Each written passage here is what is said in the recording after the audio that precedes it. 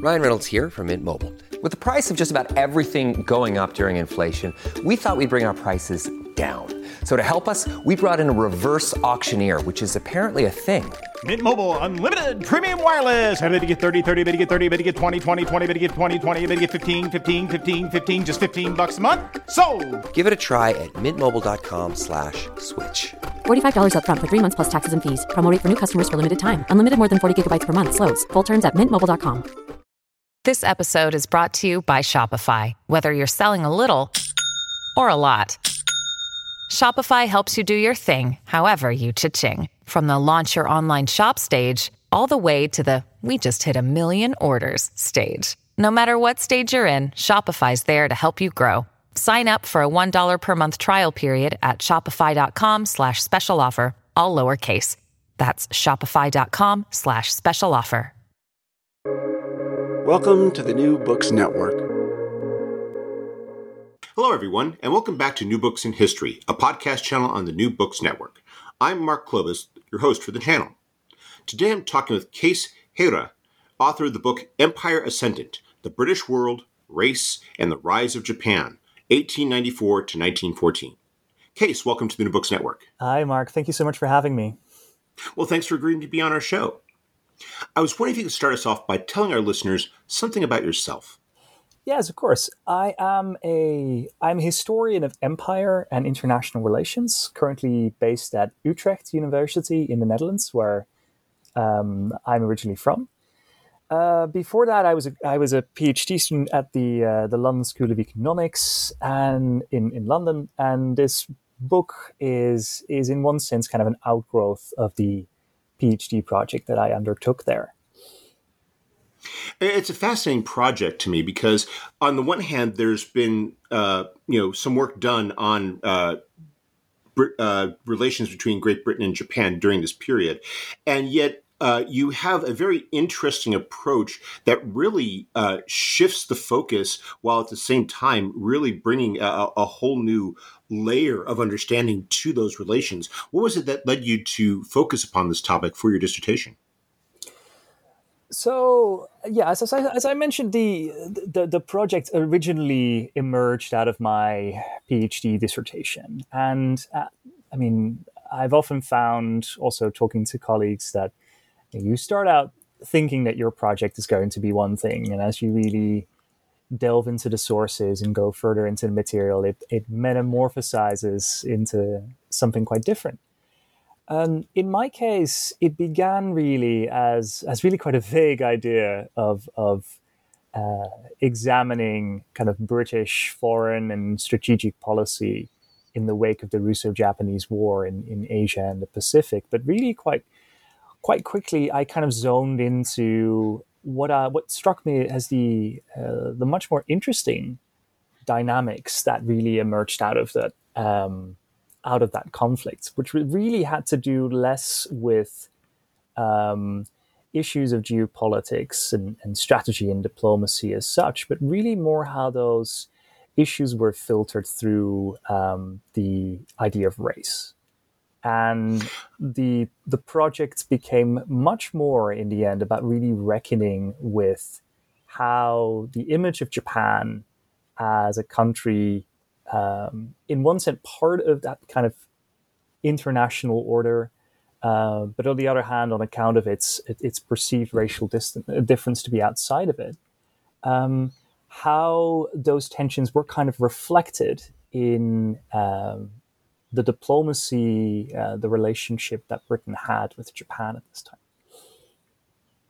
That for me was one of the fascinating parts of your book, because you have, on the one hand, this relationship which is between equals. It's an alliance between two powers which famously sort of see each other as mirror equivalents and just on opposite ends of the same large continent, and how this is sort of seen as something that can be mutually beneficial. But this is happening at a time where you have this incredible these racial attitudes which are so prevalent and which are so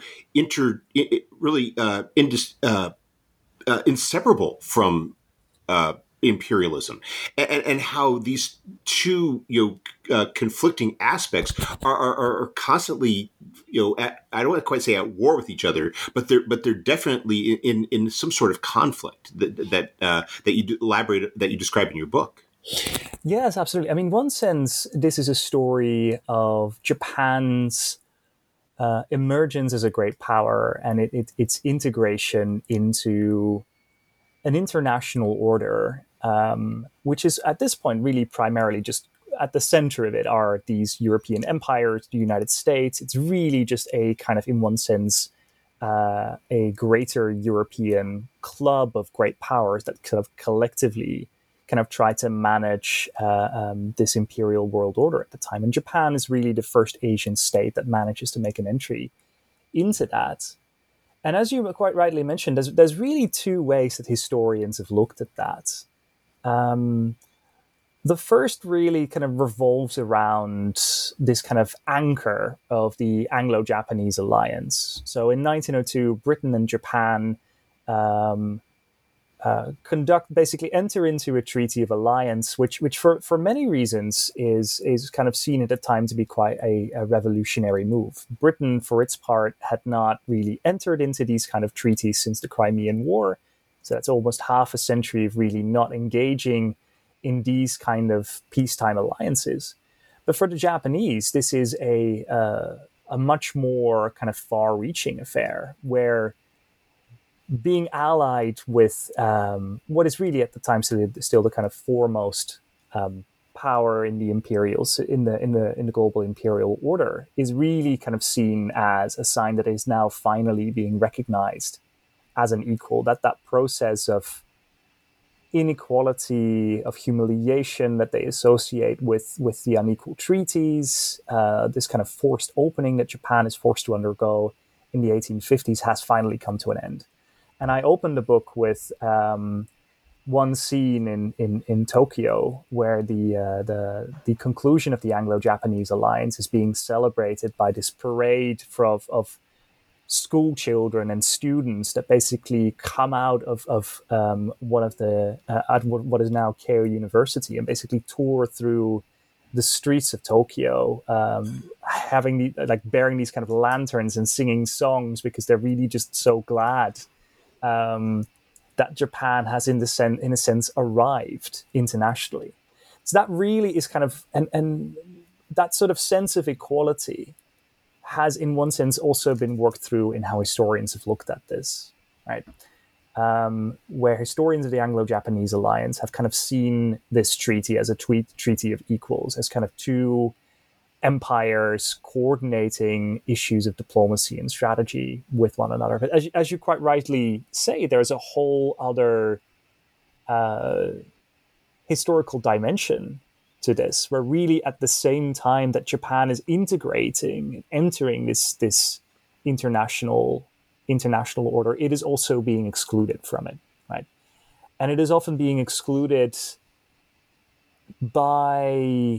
in places that are also part of this empire that it's now allied with. So in the book, I go into various kind of sites across the British Empire: Australia, New Zealand, Canada, the British outposts in China, where we really see that issue of race, of anti-Japanese racism being, in a sense, mobilized and, in a sense, telegraphed back to London to, in a sense, challenge and contest this idea that Japan really is an equal part of the international system. So it's really that kind of conflicting dynamic where it's not just about kind of issues of diplomacy, but also about the culture surrounding that the book is in one sense about. That was another aspect of your book that I thought was really interesting. And it's not something that is reflected in the title or the subtitle, but it's part of this dynamic, which is that it's primarily a book about the relationship between Great Britain and Japan during this period. But there's also this third party in terms of China.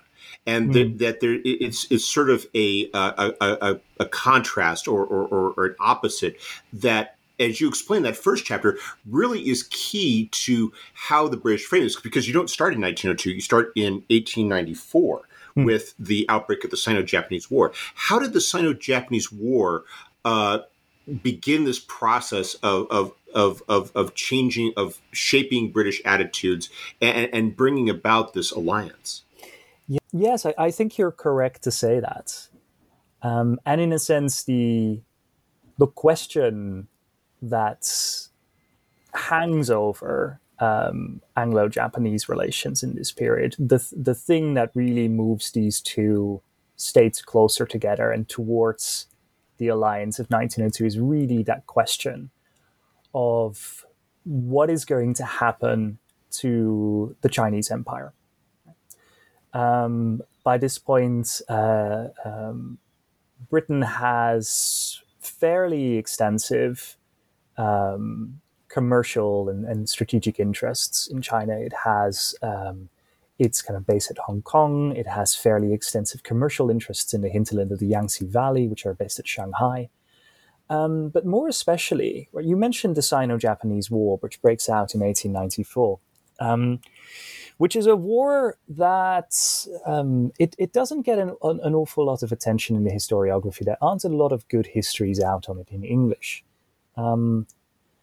But it is a really important conflict, really for several reasons that I highlight in the book. I mean, what it first of all does is that it brings out really, it really delivers to a global audience the fact that Japan has spent the last 30 years driving through this state-led modernization project and has in the process developed a modern army and navy that really ought to be taken quite seriously. And there is kind of this, at the outset of the conflict, sort of I cite some British observers who are fairly ambivalent about what this kind of much smaller island country, which thus far in Britain was really known for aesthetic reasons, right? Prior to 1894, most of the commentary about Japan kind of focuses on how lovely its countryside is and sort of what beautiful art is being produced there. But the fact that this country has now also directed this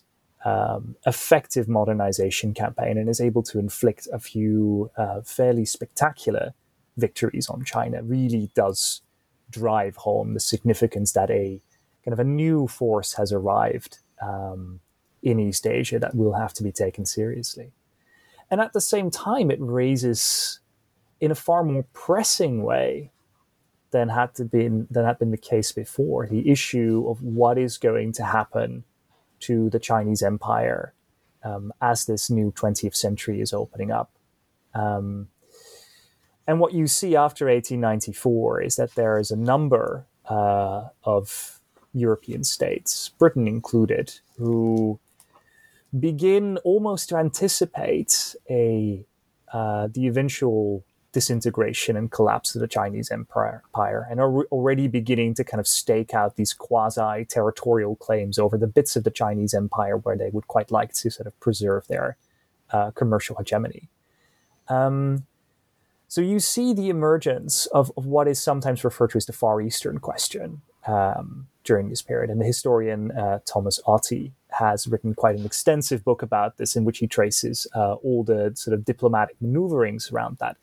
So it wasn't my purpose in the book to really revisit the diplomatic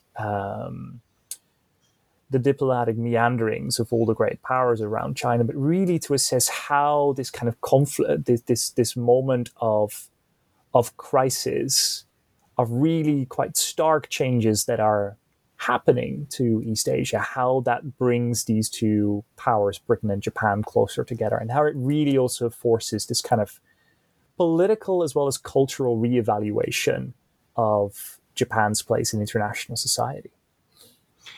And this reevaluation is taking place at a time where the white settler colonies in the British Empire are gaining greater independence. And one of the things that they're tackling is that there is this large influx of Chinese and Japanese workers that are coming to these economies, and they're incredibly disruptive. So you describe it in that chapter, which I love the title of the England's on the opposite end dynamic, or as actually the Englands of East and West, and how you so you have the sense that a framing which is that of equality, and yet it's including a people that already you're starting to see within the British Empire the sort of concerns being expressed that were previously expressed about the Chinese. That the idea that the Japanese are now going to flood in and take over, and that this is a threat to the settler, the Canadian settler or the Australian settler way of life, and how this is a threat, and that the British Empire has to manage this while at the same time maintain this equality with Japan. Yeah, well, I mean, I hasten to add, of course, that what you begin to see in this period is really the organization of a colonial nationalism that really explicitly orients itself around this idea of a white racial community, right? And an early target of that is Chinese exclusion, right? At the end of the Chinese migration is drawn into Australia, Canada, other settler countries around the Pacific, including the United States as well. So basically, as vital resources of labor on the mining frontiers, the agricultural frontiers, but really what we begin to see in the latter half of the 19th century is a process by white labor unions and civic organizations to eventually begin to physically exclude the Chinese from their future, from what they see as their future nation states, right? So really from the outset, nationalism, what begins to be recognized as colonial nationalism in Australia, New Zealand, British Columbia, is very strongly tied up with an idea of racial exclusiveness, basically. And that becomes tied up with Japan really around the same time that Japan begins to come to the fore in this kind of geopolitical arena in East Asia. And that really has to do with the fact that the Sino-Japanese War, in one sense, also prompts in a really rather interesting way an expansion of the Japanese presence in the Pacific as well. So the war basically,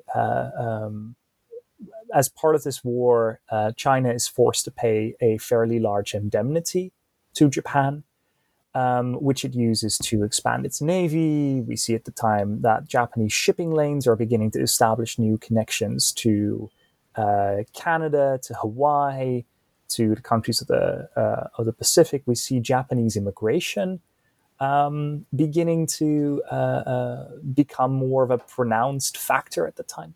So we really see that at this time, Japan begins to kind of replace China as this kind of bogeyman of Chinese nationalism, with really one crucial difference, which is that China, or I should say the Chinese, are being stereotyped in these kind of white colonial settings, really as this kind of almost amorphous. Well, you mentioned flooding in your question. The metaphor of the flood is something that really that is really kind of pronounced in this discourse, right? So we see a strong emphasis on Chinese migration being almost this kind of natural phenomenon that sort of overwhelms. There is no little in the way of which this is being tied to China as a state, China as an empire. Japan, on the other hand, is very different. Really, from the outset, Japanese migration is being, for all sorts of reasons, linked semantically, ideologically to the expansion of the Japanese state. So really, what you begin to see in the Dominion, in the white settler colonies of the British Empire, is that the arrival of Japanese migrants is from the outset being associated with the potential of Japanese state expansion. Right, there's a sense that the state is very closely behind these migrants that are coming in. So just to give one example, one of the Japanese overseas communities that we see emerging around this time in the kind of greater Pacific basin is really a small community of pearl fishermen on an island on the very north coast of Queensland in Australia. And this is really just a tiny community. We're talking a few hundred people, basically, that are there. Some of them specifically recruited from Japan to work there as pearl divers, others coming in voluntarily. And this community, even though it's tiny and really almost hundreds of miles away from the nearest large center of population, is from the outset being presented and stereotyped in the Australian press as a potential, the phrase is used, a Yokohama on Australian soil, which, if you think about it, right, that Yokohama at this time is known as a kind of a foreign Western British outpost in Japan. There is a sense that this is almost an inversion of a colonization process that is happening, and that behind this small community of pearl divers really stands this expanding empire, which has just defeated the Chinese in really quite a striking way. So really, from the outset, we see an identification of Japanese migration with the expansionism of the Meiji state. Which means really that this issue of race that I come back into in the book time and again, that this is an issue that doesn't just begin to matter more during this time, because it is beginning to play more of a factor in determining the degree to which Japan is being allowed to integrate into the international order. But it's also a factor that begins to play out on a much larger canvas in much more places at once. It's not just an issue that just revolves around the issue of Japan's immediate diplomatic relations with the West, the trading treaties and so on, but it also begins to take in issues of trade and migration that embrace a much larger arena. So we see these issues of Japan's international status now also being contested in places like Australia, Canada, later on in China as well. And really, although the local dynamics there are very different, at the same time, there is this kind of constant factor. To what degree is Japan being allowed to participate in international exchange, in international discourse, as an equal? And a lot of those questions are, transformed or probably more accurately, given added weight with the Russo-Japanese War, because you have, with that event, as you describe it, it's a watershed in world history, and the closer you get to the region, the more of an impact it has. So now you have not just the abstract fear, but you have this very real example of Japan defeating a Western power, and with that underscoring for a lot of these people who are concerned about the Japanese, these fears. Well, of course, and this is the funny part about it, at the same time, illustrating the wisdom of this alliance, because Japan has demonstrated that they can really deliver something, but it's also now that fear has been that much more accentuated. Yeah, and as I mentioned earlier, it was really this fascination with the Russo-Japanese War as a conflict that is still not really all that well understood, but still has kind of monumental significance. Is seen to have monumental significance at the time. I think it really is. It's a watershed not just in East Asian history, but it is being seen at the time as a watershed more generally in the history of European colonialism, right? There have been a number of authors who have reconstructed in a really rather interesting way how the example of Japan as this self-directed modernizing state has now effectively beat the Europeans at its own game. And there are numerous incidences. There's the example of the Chinese nationalist Sun Yat-sen, right, who in 1911 would be one of the leaders of the revolution that overthrows the Qing dynasty. In 1905, he's passing through the Suez Canal, and some of the local Egyptian dock workers mistake him for a Japanese person, and they begin to congratulate him, right? So there is this sense that this is really a momentous event. And at the same time, there's that question that kind of surrounds this conflict. Really, what kind of war is this? And there's really two different perspectives that I emphasize in the book. I mean, on the one hand, really, the Russo-Japanese War is being presented by the advocates of the Japanese alliance and by the Japanese themselves, not really as a war that is about race or religion or about the difference between Japan and the West. And it's really presented as none of those things. It's really presented as an effort by Japan in its capacity as a guardian of kind of the local international order in East Asia to really guard China and Korea from what is being perceived from effectively Russian aggression. Right, Russia had, in the wake of the Boxer uprising in China, occupied kind of a large part of China's northeastern provinces. It had begun to make certain aggressive moves towards Korea, and this is really the conflict that ends up triggering the outbreak of the Russo-Japanese War in 1904. And the Japanese are quite conscious that the Russians and their supporters in Europe will appeal to that image of the Yellow Peril, will appeal to the idea that Japan is an alien Asian force in the world, and that really what the Europeans ought to do is kind of stand behind Russia as the guardian of European civilization and all that.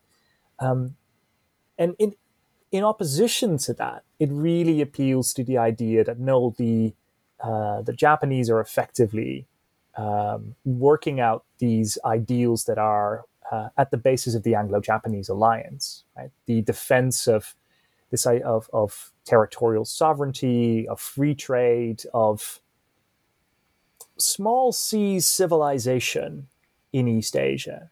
So really, for Japan, this war is being quite consciously presented as not a war that is about race, but it's really about them defending a civilized international order against Russian aggression.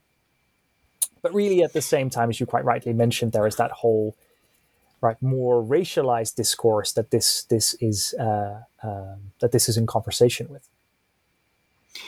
That sense of Japanese aggressiveness is something that you then go on to talk about a bit in your next chapter, which it talks about what Japan does in China in the aftermath of the Russo-Japanese War. You have a empire that is clearly not on the march is probably an exaggeration, but they're definitely feeling their strength. There's a sense that they are very much on the rise, and this comes into sometimes conflict with not just British interests, but the British views of the Japanese and the order, because you describe how as as Japanese actors, military officials, and so forth, begin to behave more aggressively in China, that this begins to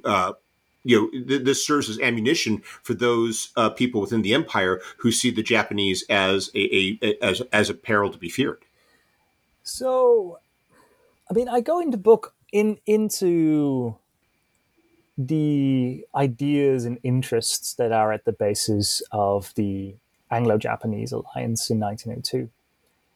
And really what that alliance is aimed at is, in a sense, keeping the diplomatic ring in East Asia, trying to make sure that primarily Russia, which is the major factor of concern for the British government at the time, is kind of deterred from further nibbling away at Chinese sovereignty. And in one sense, of course, this turns out not to work. There is a war that breaks out in which the Japanese happen to be really quite successful. So really what emerges after the year 1905, when Russia is defeated, when it is forced to give up most of its most valuable port and coaling and railway concessions in northeastern China, you have a very different situation.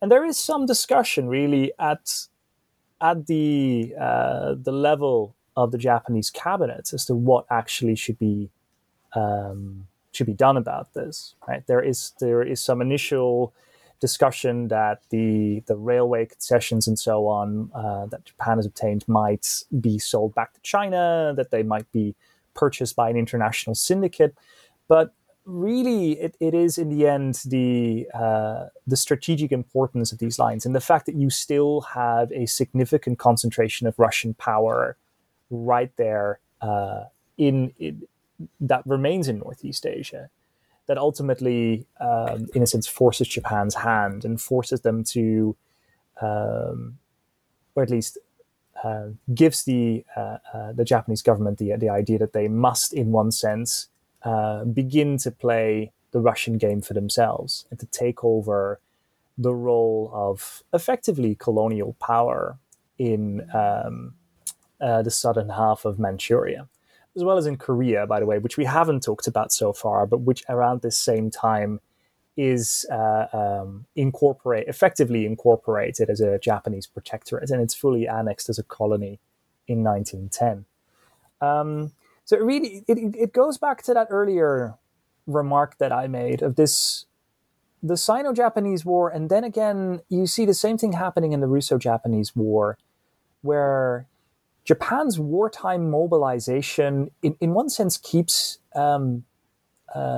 Japanese society mobile in other ways as well. So there is again a jump in migration, in overseas trade, in shipping, a lot of which is directed towards kind of this new sphere of influence that Japan has acquired in Manchuria and in maritime China, but it goes to other places as well. And as you rightly mentioned, this is a development that is often quite sharply resented. So you have to kind of remember at this time, right, in the great trading emporia that are dotted around the Chinese coast, Shanghai, Hong Kong, Tianjin, Hankou.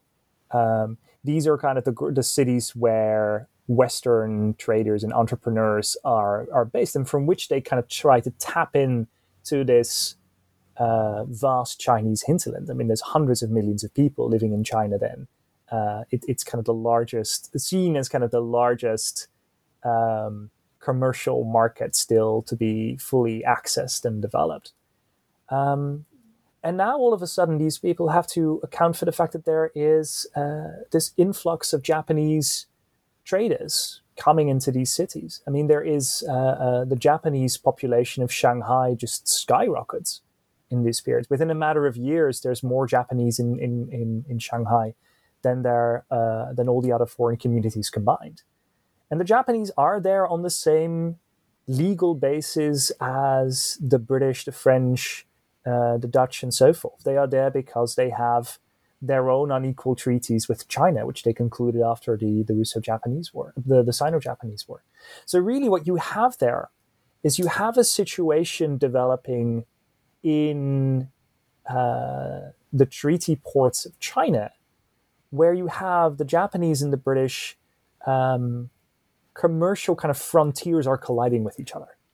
And you have traders that are there kind of meeting as nominal equals. And there is an immense amount of discomfort and resentment that comes out of that on the British side. There's a very keen sense, if I can word this very crudely, that Britain has, in a sense, been taken in by the Anglo-Japanese alliance, that it has allowed Japan to effectively acquire this position where it can begin to outcompete Britain in the Chinese market, which for a lot of these people defeats the very purpose of the alliance to begin with, right? Because that is to ensure Britain that Britain's commercial position in China remains in place.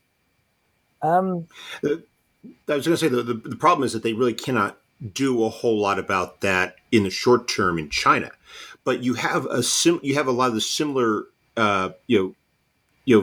developments taking place with Chinese migration, or excuse me, Japanese migration into British Columbia, into Australia, and there you have what we might think of as a much more raw reaction.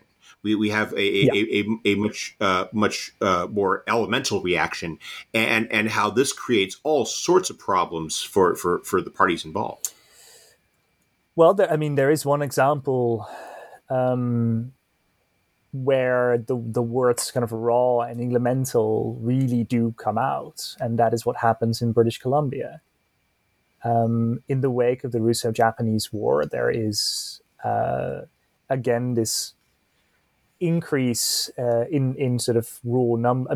These are, by the way, I should sort of emphasize that even in sort of terms of absolute numbers, these are, even though for Japanese purposes, the rise in migration is quite steep, right? In places like Hawaii, the Japanese community really sort of doubles, triples in a matter of years after the Russo-Japanese War. But it really, in terms of raw numbers, these are not huge amounts of people we're talking about. These are migration flows that are, by modern standards, really quite still relatively minor. They are in the kind of tens of thousands of people. But it's really sort of the fact that they begin to materialize in the aftermath of the Russo-Japanese War, that they have these kind of associations with the ascent of the Japanese state in East Asia, that these migrants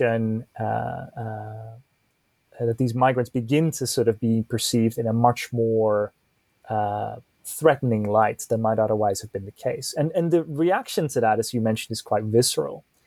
So in 1906, this is something that American listeners might be more familiar with. There is what's known as the schools crisis in San Francisco, where the school board in the city of San Francisco basically commissions an order that effectively segregates Japanese pupils into separate schools. This then brings on a diplomatic crisis between Japan and the United States that really begins to sour what had previously been quite a cordial relationship. And by 1907, this also begins to take in the British Empire as well. So when the United States effectively closes its borders to Chinese migrants to Japanese migrants, some of these migration flows are instead being redirected towards British Columbia, and more particularly towards the city of Vancouver.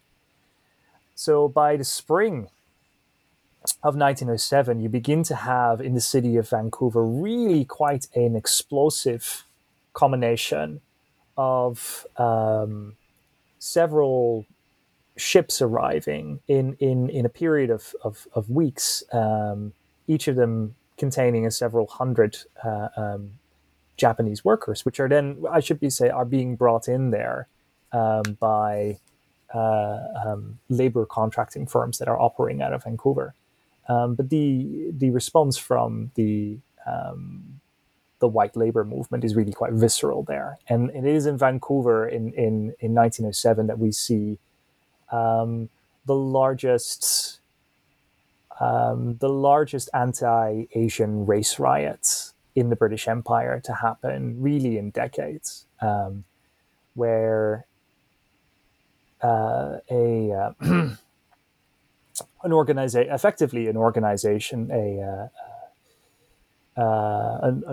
march by a collection of British Columbian and, it should be said, American labor unions to protest against Asian immigration basically goes awry, and some of these people sort of enter the Japanese district, begin to run riots, and there is huge damage to Japanese shop fronts. There's these kind of heart-wrenching pictures, which you can find in the Canadian archives, of Japanese shop owners kind of standing in front of their destroyed property, basically. So it becomes raw and visceral there, where there is effectively a move by an organization that begins to call itself the Asian Exclusion League to effectively turn the Japanese population out of the city. And this then prompts, as you might imagine, right, the fact that this happens in a British colony, while at the same time Britain is still allied to Japan, this hugely complicates this relationship that these two powers have. It doesn't just complicate that relationship, though. It also complicates the relationship between Britain and those colonies. And that was a dynamic that I hadn't really thought about until I read your book, which is that those colonies were in this relationship where their defense ultimately devolved upon Great Britain. Mm-hmm. Is that, if they were in danger, the idea was that the British government in the form of the Royal Navy, the Army, would be there to protect them. And yet now you have this relationship where there's a sense of, can they really rely upon the British? Mm-hmm. Because the British are in effect, now relying upon the country that these very people are from to shoulder part of that burden of defending their empire. Yes. And I just thought it was such a fascinating dynamic, and it gets into the complicated relationship that the British are now in. I was especially fascinated by when you talk later in the book about how Australia has this a more muted but in many ways similar backlash, and yet at the same time, when you have Japanese naval ships showing up on a tour, that they're not viewed with cold indifference. They're not treated with hostility. They're welcomed and celebrated as global politics begins to shift in ways where the Australians now begin to have that.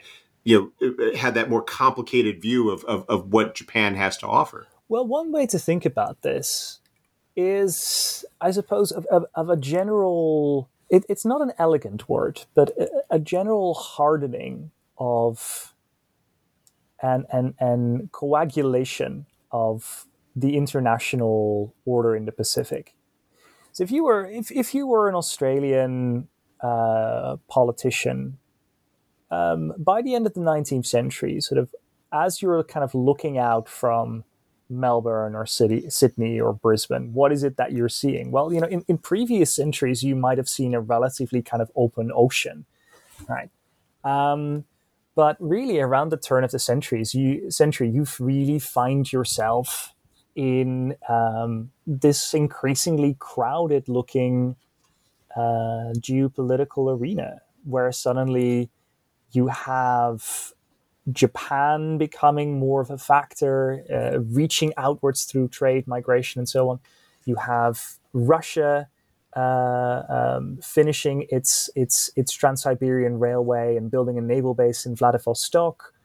You have the United States making a leap across the Pacific in 1898, annexing Hawaii, the Philippines. So really, this is a map that, even though it's the Pacific is a really big place.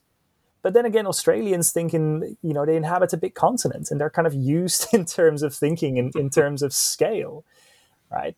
Well, I mean, it's not a frivolous argument, right? Because in one sense, if that sense of distance, right, of being located half a world away from what most Australians still think of as the mother country, in inhabiting a country on a continental scale with only 4 million people, it really does something for this kind of sense of the geopolitical scale on which many Australian commentators are kind of thinking at the time. And they're really thinking in terms not of this kind of more European sense of kind of competing nation states. No, they are thinking in terms of a world of races. And that sounds very crude, but it is something that you can take almost literally from the commentary at the time, really. If really here at the kind of the shores of the Pacific, the world looks different, and the kind of fundamental forces that are animating world politics look different.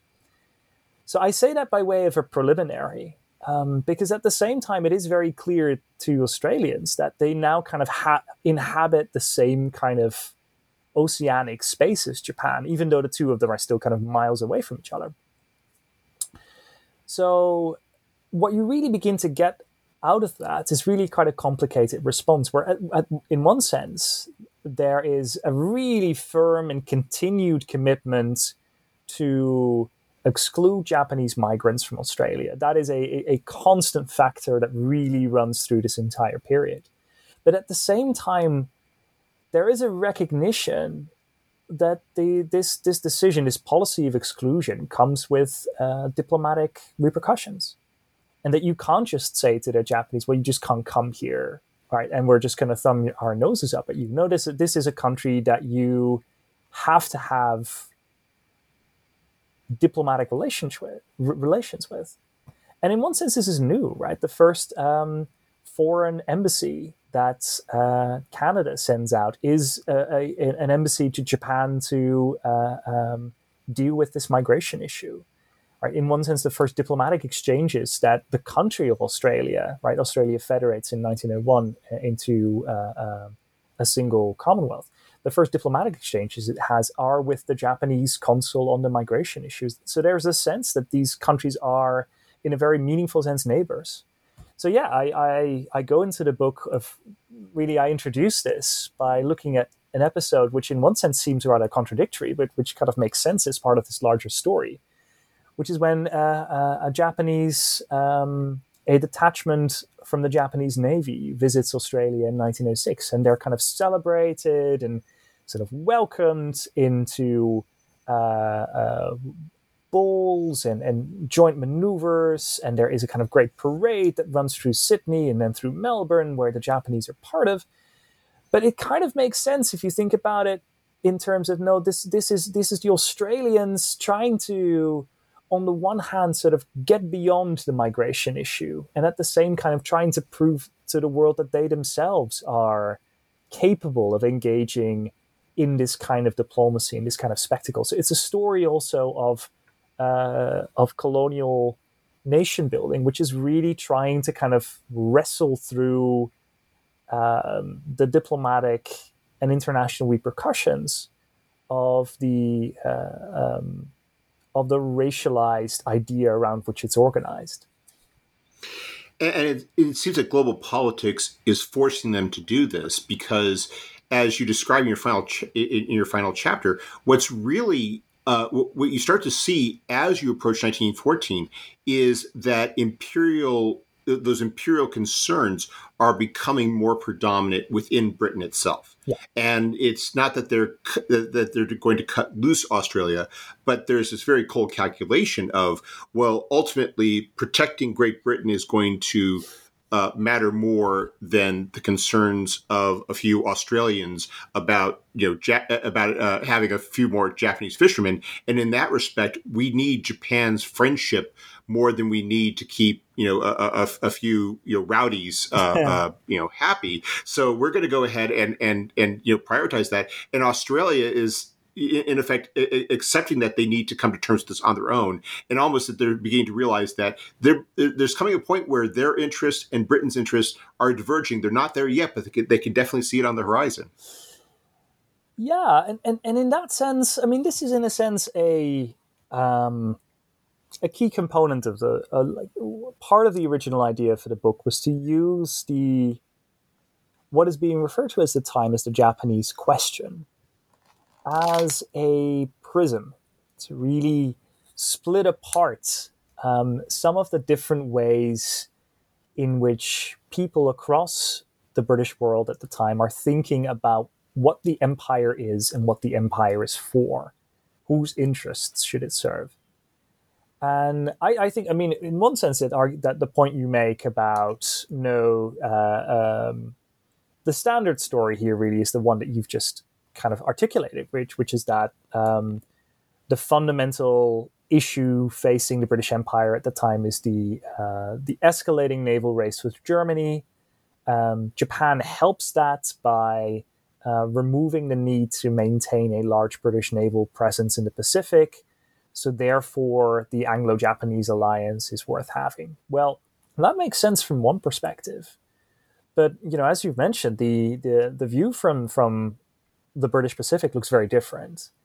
And really, what we get during this period is not just kind of, at the surface level, these are kind of debates about what the kind of strategic priorities of the empire should be. Should it be Europe and the North Sea and Germany, or and Japan and the Pacific?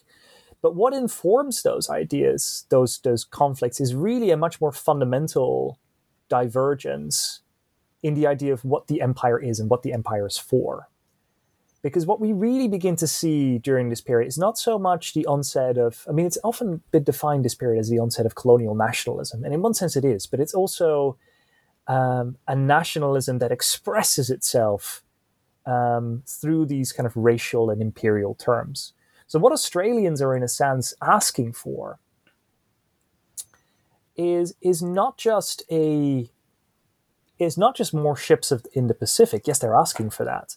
But they're asking in a much more fundamental sense that the idea of a white Australia, and you can replicate this a white Canada, a white New Zealand, is being recognized by the British as fundamental to the future of the empire. They're basically asking that their version of imperialism, which is the settler idea, the idea of empire very closely tied to race, that this is effectively the idea, the version of imperialism that should prevail.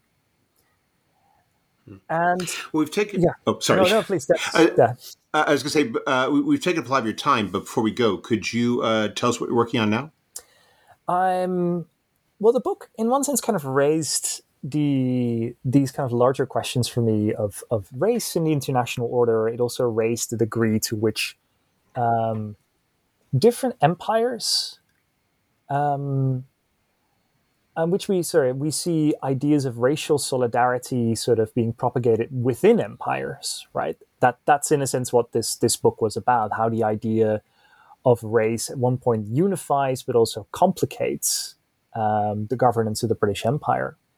The next project, in a sense, is also kind of takes that slightly beyond the confines of the British Empire, and I'm in a sense more interested in how ideas of race kind of begin to kind of underpin collaboration between empires as well.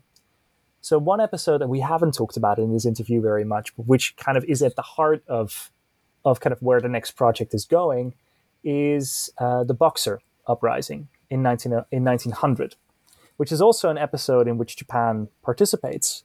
But this is a kind of proto-nationalistic uprising in northern China, which is aimed against sort of expelling foreign missionaries and foreign commercial interests.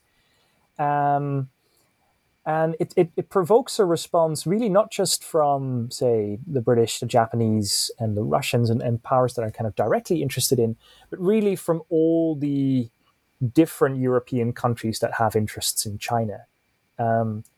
And what you see is this kind of collective exercise in imperialism, where you have these kind of 8 countries acting together to retake Beijing from the Boxers. So really, I'm really quite interested in that. Sort of, we often see empires as competitive entities, right? Where a lot of the historiography on this issue is kind of preoccupied with empires competing for territory. But in many ways, and I would argue in really a much more fundamental way, empires are also part of the same collaborative project. And they do sort of see each other in those terms. And there is, I think, something like inter-imperial solidarity at work in a lot of these cases. So the next project is really sort of about exploring that and finding a few examples where we can see that dynamic at work. Well, that sounds like a fascinating project, and I hope that when you complete it, that you can come back on the show and share your findings with us. Well, that meant I was able to write a new book about it, so that would be a fortunate thing for me. Well, Kees, thank you very much for taking some time out of your schedule to speak with us. I hope you have a wonderful day. Thank you, Mark.